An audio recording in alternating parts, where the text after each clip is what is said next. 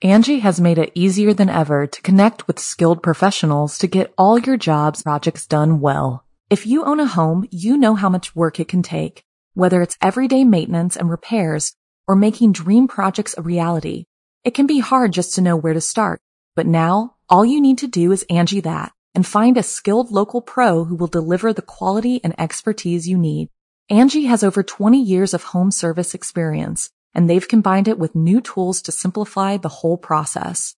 Bring them your project online or with the Angie app, answer a few questions, and Angie can handle the rest from start to finish, or help you compare quotes from multiple pros and connect instantly, which means you can take care of just about any home project in just a few taps. Because when it comes to getting the most out of your home, you can do this when you Angie that. Download the free Angie mobile app today or visit Angie.com. That's ANGI.com. The Boys on the Tracks. I'm Jason Horton. I'm Rebecca Lieb. And this is Ghost Town.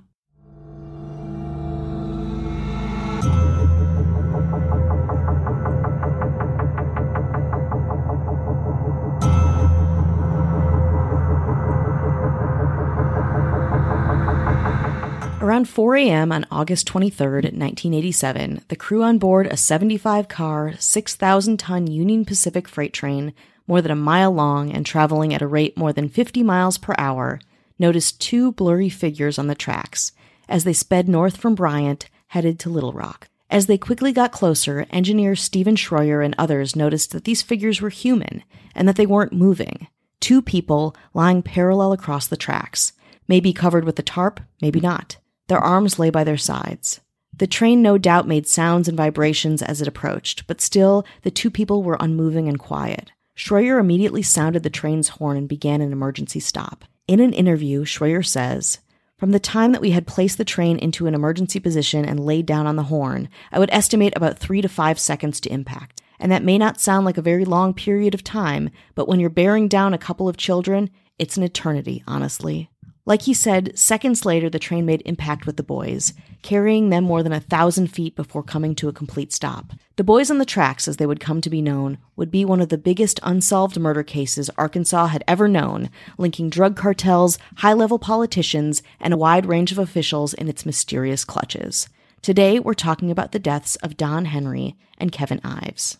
Though the boys' bodies were horribly mangled, they were identified as 16-year-old Don Henry and 17-year-old Kevin Ives.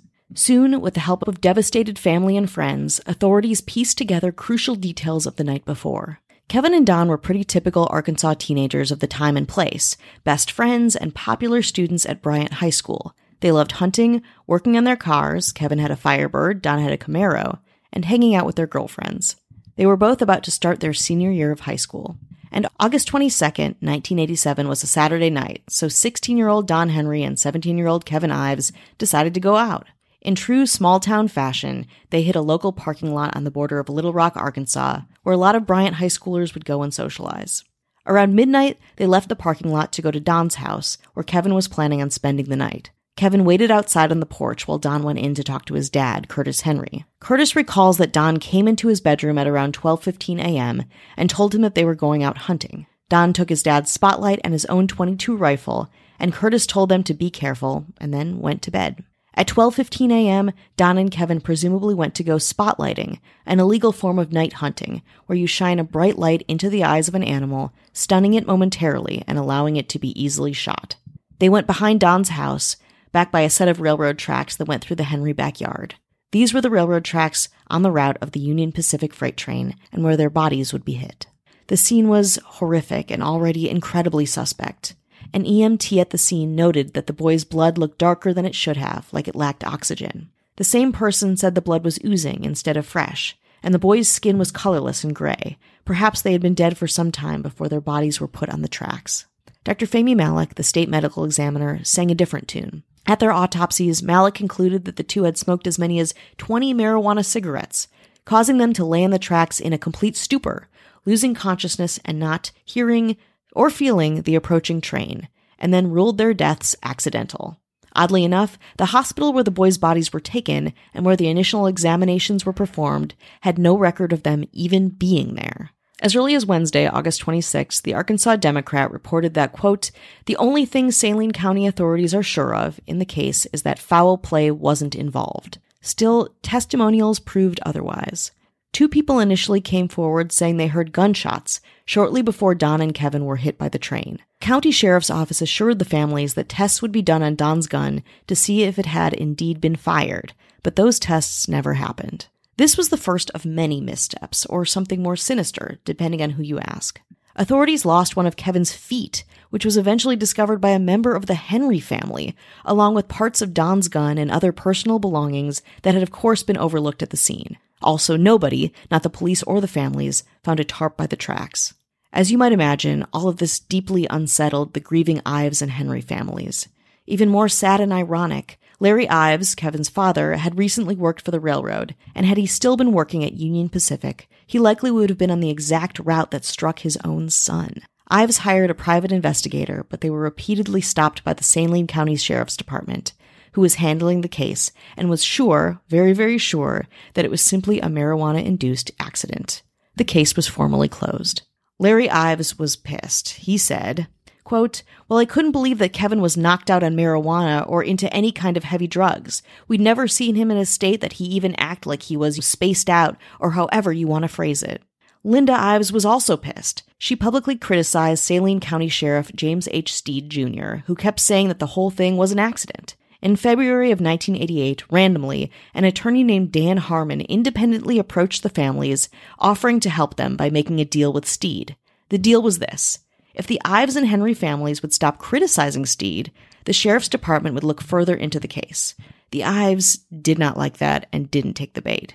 About 6 months later, the Henry family received Don's belongings from the medical examiner's office. Don's stepmom was shocked when she found a piece of evidence that literally everyone had overlooked: a bag of weed, about 1.9 grams, in the pocket of Don's jeans. Of course, this created far more questions than answers, let alone closure. The Ives family then hired Dr. James Garriott of San Antonio, who, in March of 1988, did his own investigation. The results of this investigation was reported during a joint press conference by the Ives and Henry families. They announced 2 things based on Garriott's findings. One, that it was highly unlikely that any amount of THC in the boys' systems would have had the strange effects that Malik alleged. 2, that the only reliable test for the presence of drugs in the boys' systems was mass spectrometry, and that test had not been performed. The families hoped that the investigation would be reopened by them during their own work in speaking out, and they were right.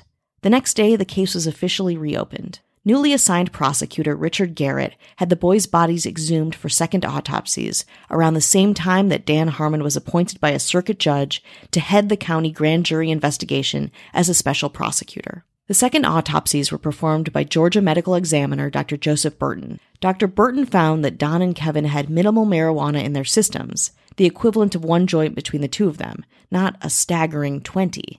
He also realized something that would change everything about the case. Don had been stabbed in the back, and Kevin had suffered a crushing blow to his skull. These injuries did not come from the impact of a train. In his opinion, one of the boys was already dead, and one was unconscious at the time that they were hit. Then there was a third autopsy. The pathologist who did that took a closer look at Don's clothing. Then there was a third autopsy. The pathologist who took that took a closer look at Don's clothing and at Kevin's body, finding similar information as Dr. Burton with a different spin. While he found evidence of stab wounds on the shirt Don wore that night, he noted that the corresponding wounds by the train didn't fit the shirt, and his conclusion was that the shirt was likely off of Don's body at the time of his death. With Kevin, he found the bludgeoning wound to the left side of his head was similar to the butt of Don's .22 rifle. This information was groundbreaking and would open up a Pandora's box of violence and suspicion for the next 30 years. But before that, let's take a break. Believe it or not, I like to start my day with a little bit of positivity. And I get a little help from the podcast Wake Me Up. Wake Me Up is a guided morning routine podcast to help you start your day in a positive way. When you first wake up, your mind is in a nearly blank state. What you feed to it early on in the day will affect your mood, productivity, and mindset for the rest of the day. Wake Me Up will help you take advantage of that with a blend of mindfulness, yoga, and motivation. Topics include personal growth, inspiration, meditation, mindfulness, and motivation. So start your day right and check out the Wake Me Up podcast. Just search Wake Me Up in your favorite podcast player or go to wakemeuppodcast.com. Angie has made it easier than ever to connect with skilled professionals to get all your jobs projects done well. If you own a home, you know how much work it can take, whether it's everyday maintenance and repairs or making dream projects a reality.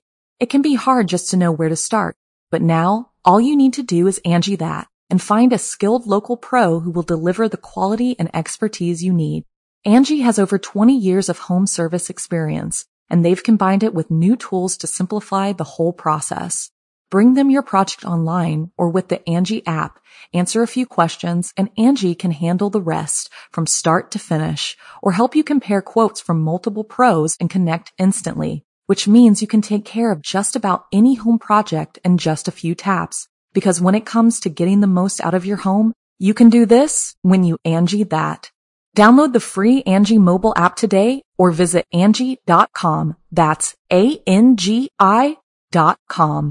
Hi, hello, how are you? Hello. It's check-in time. That's right. You know what time it is? Do you? No, take off that buckle. Oh. Just Be unsafe during check-in time? Yeah, why not? I'm nervous. We're all buckled up most of the time. Now's the time you can just unbuckle unless you're driving Well, and listening to this, which check your phone then. just keep your peepers on the road. Okay. But keep our voices in your ears. But also, if a car honks, pay attention to that. Oh, great. Rules for life and the road. Other than that, Great, there good, are good. no rules. Okay. We want to say hello to anyone who's listening. Anyone supports the podcast, spreads the good word. Mm-hmm. Tell a friend. If you don't have a friend, Tell an I know enemy. how you feel. Oh. Oh, that, It was just like cross enemy lines and tell someone else about this podcast. oh yeah, tell an enemy. Oh, you want to get them back? Yeah. listen to this. Really stick it to them with this pod. Yeah, get them. Ooh, We don't ooh. care as long as there's somebody's listening. No, we literally are not discriminatory whatsoever in listenership. Keep your friends far and your enemies closer. Patreon those enemies. Hit them with the Patreon link. Patreon.com/ghosttownpod. And they're like, what do I get? Well, that's debatable. Yeah. But you get early access, no chit chat, bonus episodes, no ads. I know Nothing. somebody once said the no chit chat thing was gross, but it's really no ads or advertising that you don't want to listen to. You're still on that.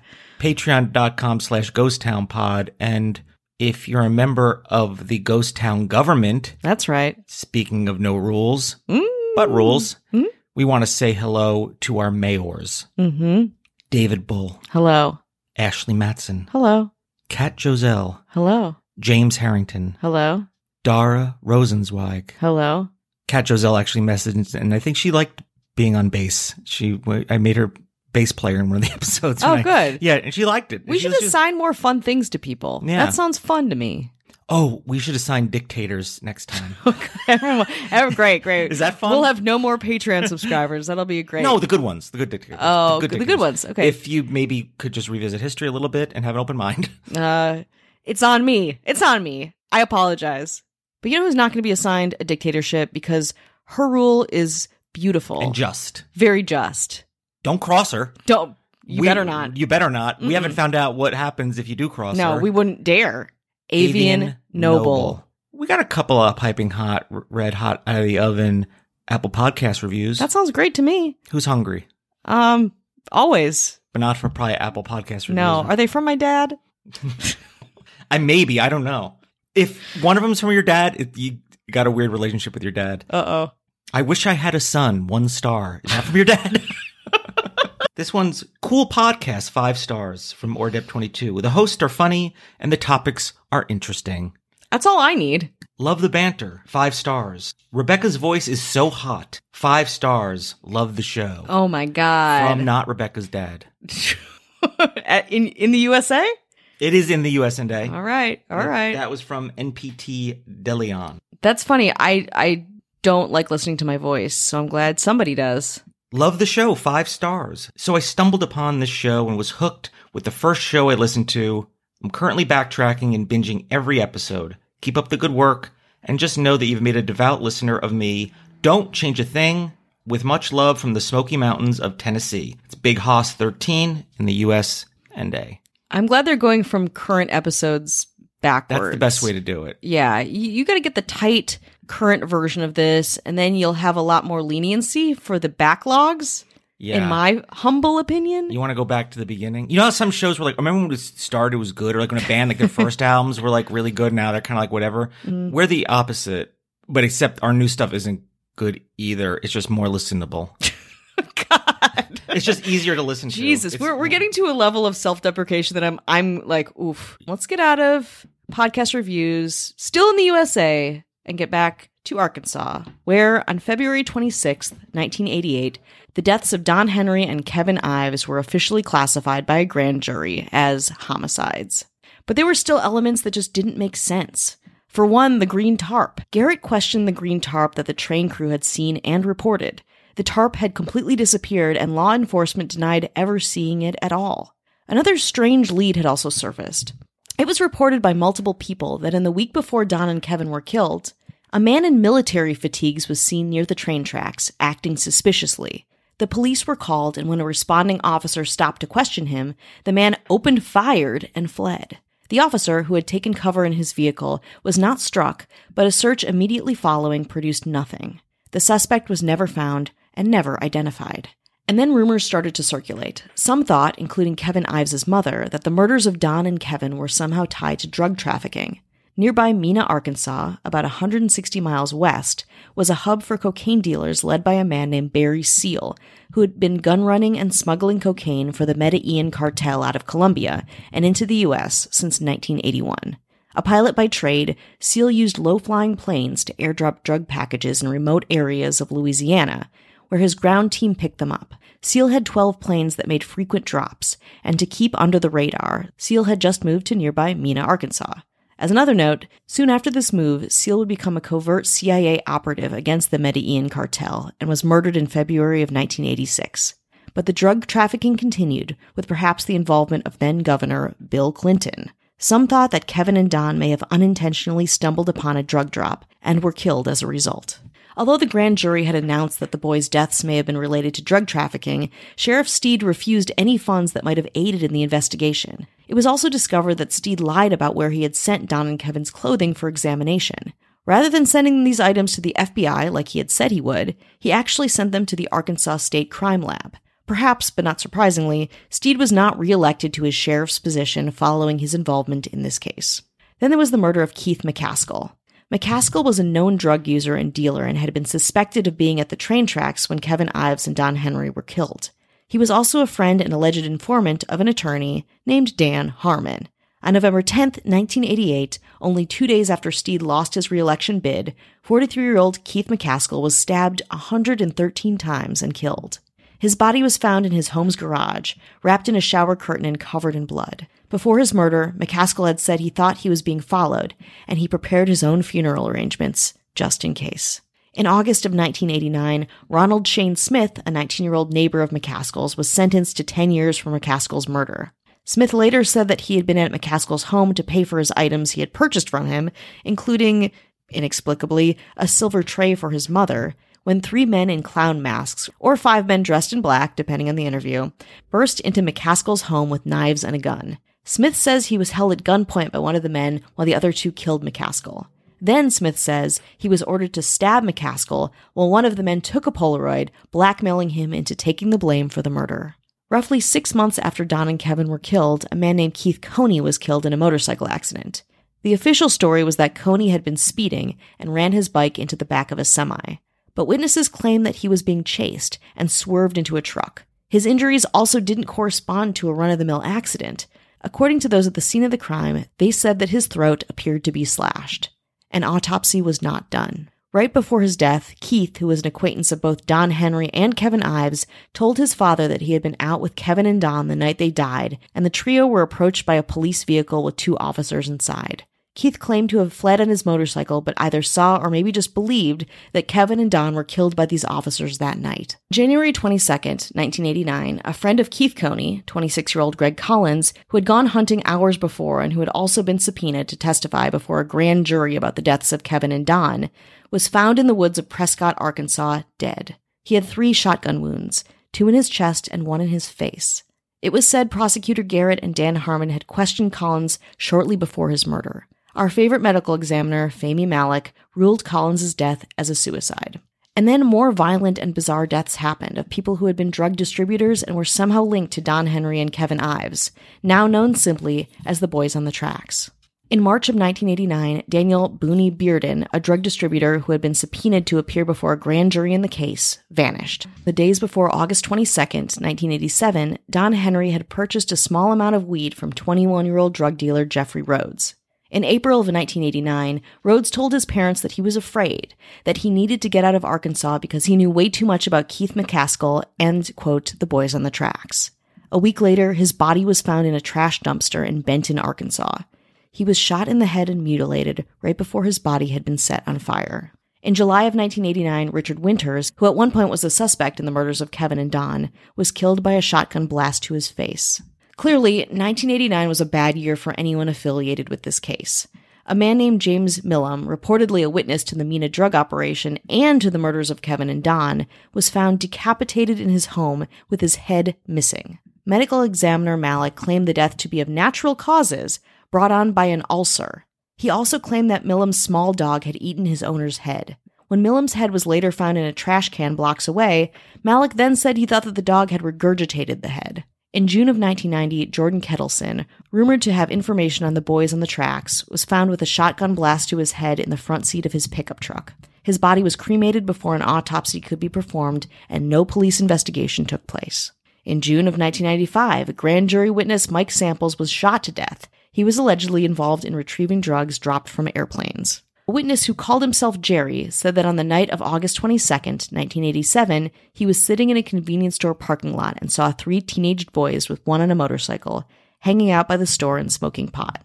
According to Jerry, a police car rolled up, the boy on the motorcycle took off, and the 2 officers, quote, beat the shit out of the 2 remaining boys before throwing them into the cop car.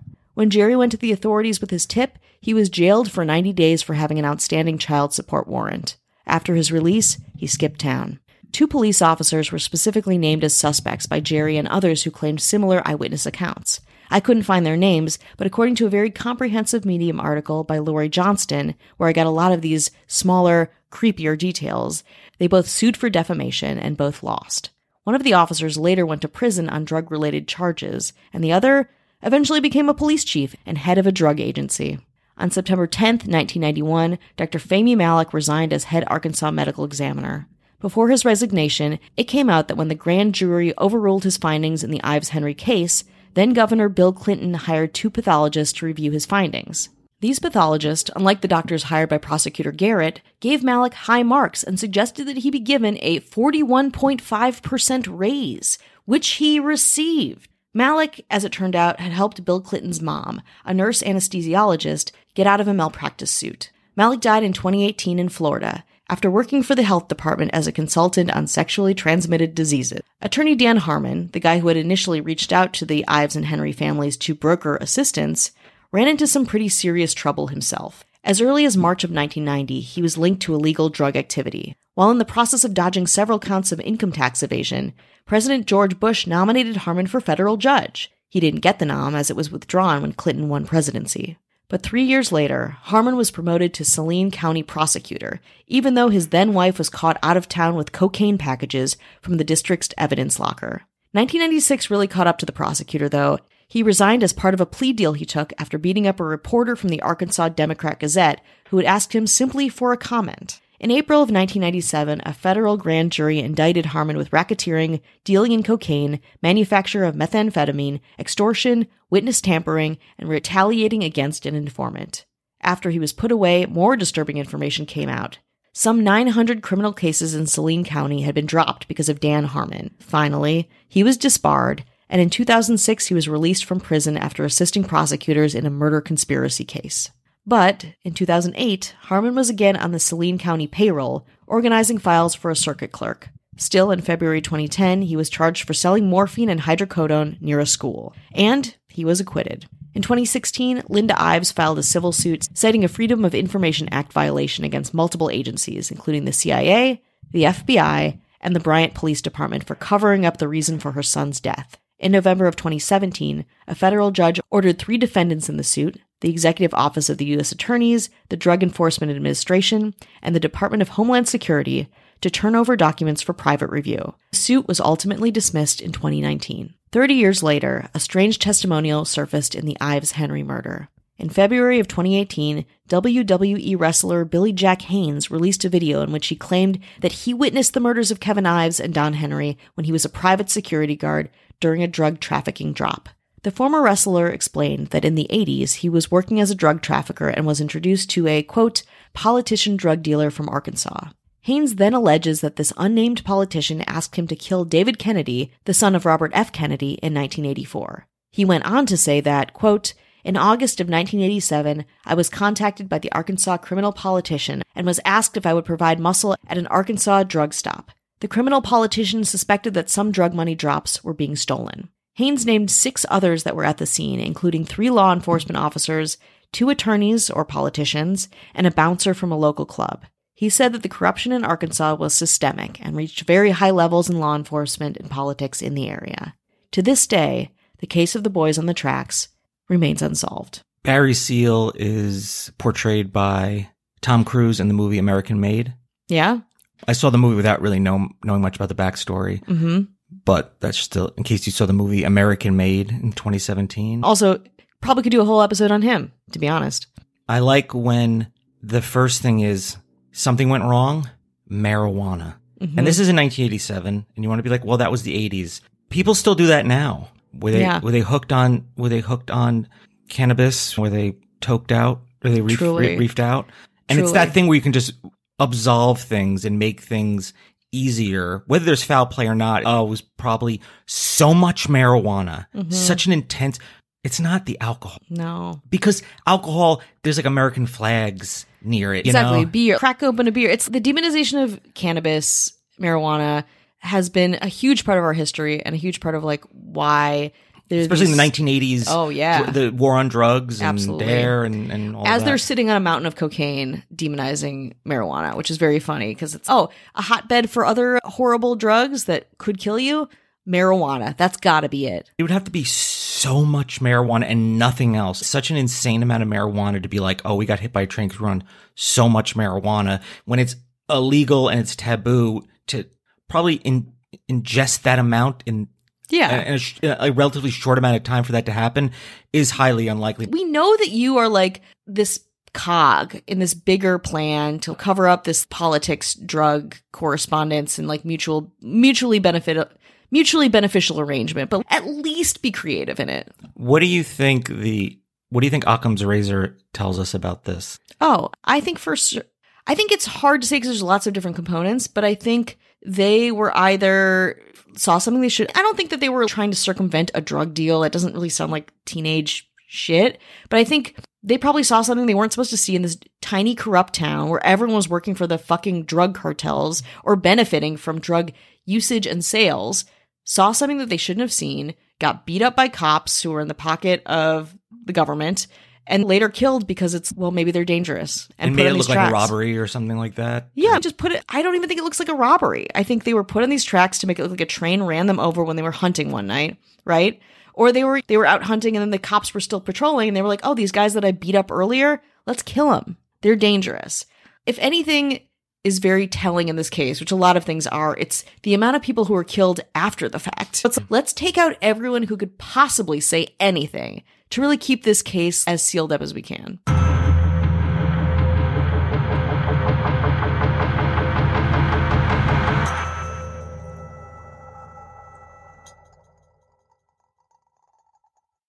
Angie has made it easier than ever to connect with skilled professionals to get all your jobs projects done well. If you own a home, you know how much work it can take, whether it's everyday maintenance and repairs or making dream projects a reality. It can be hard just to know where to start, but now all you need to do is Angie that and find a skilled local pro who will deliver the quality and expertise you need. Angie has over 20 years of home service experience, and they've combined it with new tools to simplify the whole process. Bring them your project online or with the Angie app, answer a few questions, and Angie can handle the rest from start to finish or help you compare quotes from multiple pros and connect instantly, which means you can take care of just about any home project in just a few taps. Because when it comes to getting the most out of your home, you can do this when you Angie that. Download the free Angie mobile app today or visit Angie.com. That's ANGI.com.